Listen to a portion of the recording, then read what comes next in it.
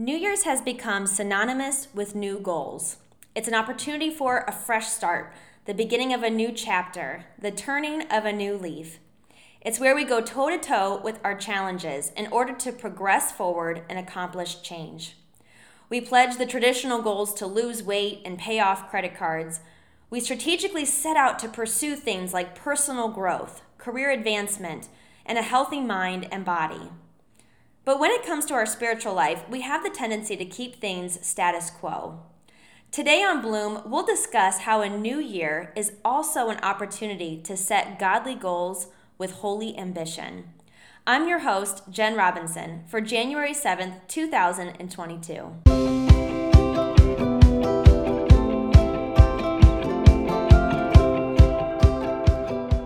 Welcome to Bloom. This is a podcast designed to inspire, encourage, and grow women in their relationship with each other and the Lord. I am so excited that you have tuned in today. If you're joining us for the first time, Bloom launches a new podcast on the first Friday of each month. So if you want to stay current on what is happening in women's ministry, Grace Church, and be a part of our growing community, hit subscribe wherever you listen. It's 2022 and we're talking about goals today. I know it sounds a little cliche, but it's also what we're programmed to do when we're on the precipice of a new year. So it seemed to be an appropriate discussion. Now, for years, we've been told that a new year means New Year's resolutions. A lot of people have a negative perception of New Year's resolutions, mainly because they tend to fizzle out after a month or maybe even less. We get all excited and convince ourselves that this is the year we'll reach those goals, we'll make those changes, we'll be patting ourselves on the back because we did it. But then what oftentimes ends up happening? The initial high of the excitement wanes and we end up making little to no progress until we eventually throw in the towel.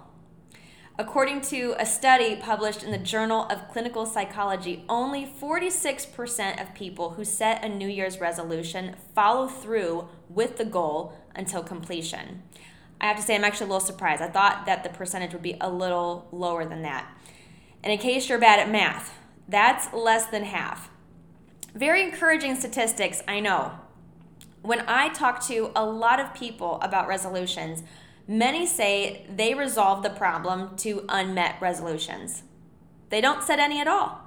After all, you can't not reach a goal you never set, right?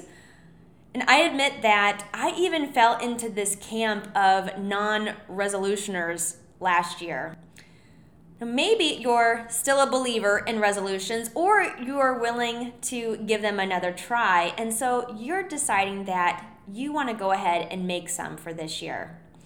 You consider your things like finances, your physical health and fitness, and your relationships. But what about your spiritual life? And one of the biggest misconceptions about resolutions or goals is that they are unspiritual. If God is sovereign over all and we are to trust his plan, what purpose is there in setting goals for God? Of course, we acknowledge God is in complete control over everything and we are called to trust his plans. But God doesn't call us to sit around idle either. Pursuing God's will requires action. Now, there may be times when God calls us to be still and wait on his timing. Even in what appears to be seasons of spiritual inactivity, we should still be actively pursuing him and his will with holy ambition. Now, how do we define holy ambition? As you may have guessed, the term holy ambition is not in Webster's dictionary. So we first have to respectively examine the words holy and ambition individually. Now, by definition, the word holy, as it relates to us, can be referred to being dedicated or consecrated to God for his sacred purpose. We serve a holy God who is exalted and worthy of all our complete devotion. As believers, we are called to live our lives in a manner that is holy and reflects God, one that is pleasing and honoring to his perfect holiness. 1 Peter 1:15 and 16 says, "But just as he who called you is holy, So be holy in all you do. For it is written, be holy because I am holy. And that might sound like a tall order. And I'm going to tell you, you're not going to find topics like becoming holy in the self-help aisle at Barnes & Noble's. But God's desire for us, nonetheless, is to live holy lives for Him. We can never be perfectly holy, but we still strive to set our sights on winning the prize. Now, God is not against our goals. God commands us to press on towards the goal, but not just any goal. As Paul writes in Philippians 3, he says, I press toward the goal to win the prize for which God has called me heavenward in Christ Jesus. God defines the goal for us. The goal in all we do in this life as followers of Christ is to be like Jesus, live like Jesus, and win souls for Jesus. That is our goal. And Christ is our prize. This is a game changer. I'm not just setting out to accomplish something for myself, but Jesus. The prize of having Christ is worth our sanctified dedication. So let's recap and identify the goal one more time. Be like Jesus, live like Jesus, and win souls for Jesus. Our goal's relationship to holiness is based on our dedication to God's agenda. We're going to switch gears for a minute to ambition. Now, ambition by itself can be a good thing or it can be a negative thing. Ambition can manifest in different ways. We can have selfish ambition, which is our desire to achieve something for our own gain and glory. The word ambition means a strong desire to do or to achieve something, typically requiring determination and hard work. Now, if we were to define holy ambition, we could say it is our consecrated desire to achieve God's sacred purposes in our lives. It's our ambition to accomplish God's agenda. Holy ambition in its most simplistic form is a God goal. It's when our determination meets God's design for our lives and for the advancement of His purposes. So instead of achieving something for our personal gain, we strive to achieve for God's glory. I want to take a minute just to distinguish between holy ambition and self-ambition. In the movie, The Pursuit of Happiness, we see the story of a man named Chris Gardner, a struggling salesman who eventually found himself on the streets, broke, and on top of it all, he was a single dad with a young son. Now, in a turn of events, Chris ends up landing a position at a prestigious brokerage firm, but it came without compensation. So with nothing to lose, Chris was driven to land a job. In a highly competitive environment with well-qualified candidates, Chris had to prove himself worthy to achieve a full-time position with pay and benefits. Between living in shelters and enduring hardships, Chris refused to give up. He had determination, grit, and ambition to overcome the obstacles and find success. Chris's motivation wasn't necessarily wrong. It's not wrong to want to try your best and provide for your family. If we were to ask Chris what the driving force behind his ambition was, his goal was to get the job and to have a better life for him and his son. Again, nothing wrong with hard work and wanting to build a better life. But let's be clear. At the core, it's self-ambition.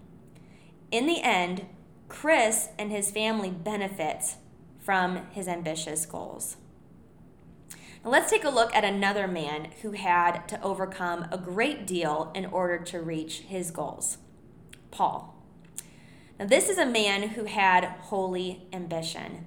Once a murderer and persecutor of the church, Paul had a divine encounter with Jesus on the road to Damascus that forever transformed his heart, his mission, and the trajectory of his life. Throughout Paul's ministry, he faced numerous trials: prison, house arrest, he was shipwrecked and bitten by a poisonous snake. The list goes on, all for the sake of preaching the news of Jesus. There was determination and grit, but it was driven by Paul's desire to advance the kingdom of God. That's the distinct difference. Chris Gardner was motivated to provide a better life for him and his son. Paul was motivated to provide people with the way to eternal life. Paul had holy ambition. His purpose was to live on mission for the sake of the gospel, no matter what the cost. Chris Gardner went from being a man with little to a man with great wealth as a result of his ambition. Paul, on the other hand, went from being a man of power and position to a persecuted man as a result of his ambition. For Paul, the goal was never about achieving the position. The goal was always about achieving souls for Christ. In Acts, Paul is saying goodbye to the Ephesians and is preparing to go to Jerusalem. And listen to Paul's words to them in Acts 20:22. He said, "And now, compelled by the Spirit, I am going to Jerusalem, not knowing what will happen to me there. I only know that in every city the Holy Spirit warns me that prison and hardships are facing me. However, I consider my life worth nothing to me. My only aim is to finish the race and complete the task the Lord Jesus has given me, the task of testifying to the good news of God's grace." Paul had no idea what the journey ahead looked like. And this is how the journey of any new goal begins. Not knowing exactly what is going to happen and how things will unfold. But Paul also recognized there would be challenge. Anytime we set out towards a goal, we will be met with challenges. It's inevitable and expected. If challenges weren't a natural part of the progression towards a goal, it wouldn't be a goal because it would be too easy. The Holy Spirit did offer Paul a warning of what he would experience, prison and hardships. But then Paul goes on to say, "I consider my life nothing to me." Now, if we were to be completely transparent, it would be extremely hard, I think, for us to agree with this statement, because we tend to place at least some certain level of value to our lives. We like comforts and conveniences, not challenges and costly sacrifices. Paul's only aim, his goal, was to finish the race God set before him, to share the gospel. Paul's words are very convicting. We've been set apart to do God's work, complete his agenda. But instead, how often do we have the tendency to set out for only what is easy, what's comfortable for us to do for God? You're probably familiar with the athlete Tim Tebow. He is a former NFL and Florida Gator quarterback with an amazing story of how he helped make John 3:16 reach millions of people during a single game. It was 2009, and Tim and the Florida Gators had been preparing for the ultimate prize in college football, to win the national championship. Now, as Tim was preparing physically and mentally for the game, God had a divine agenda to be carried out by Tim.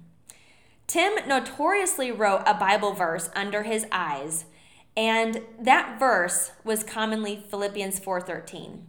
I can do all things through Christ who strengthens me. He would put that on underneath his eyes before going into every game. Now, several weeks before this game, the national championship, the most important game in his college career, the very moment he had been striving for, God was prompting him to write a new verse, John 3:16. In an interview, Tim admitted, the next 6 weeks leading up to that game, I was really agonizing and contemplating what verse, and God kept bringing up to my heart and to my head, John 3:16, which is the essence of our Christianity. It's the essence of our hope. After Tim and the Gators won the championship, Tim found out that during the game, 94 million people Googled John 3:16.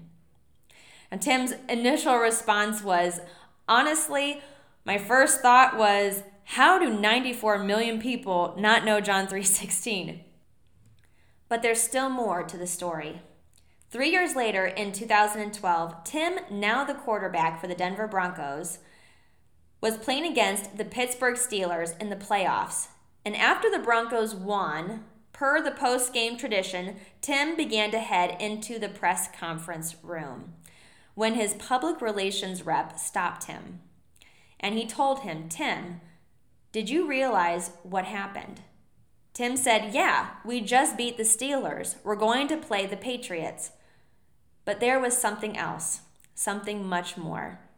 The PR rep told Tim, "It's exactly 3 years later from the day that you wore John 3:16 under your eyes. During the game, you threw for 316 yards.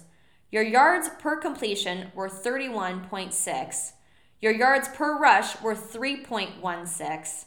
The ratings for the night were 31.6, and the time of possession was 31.06.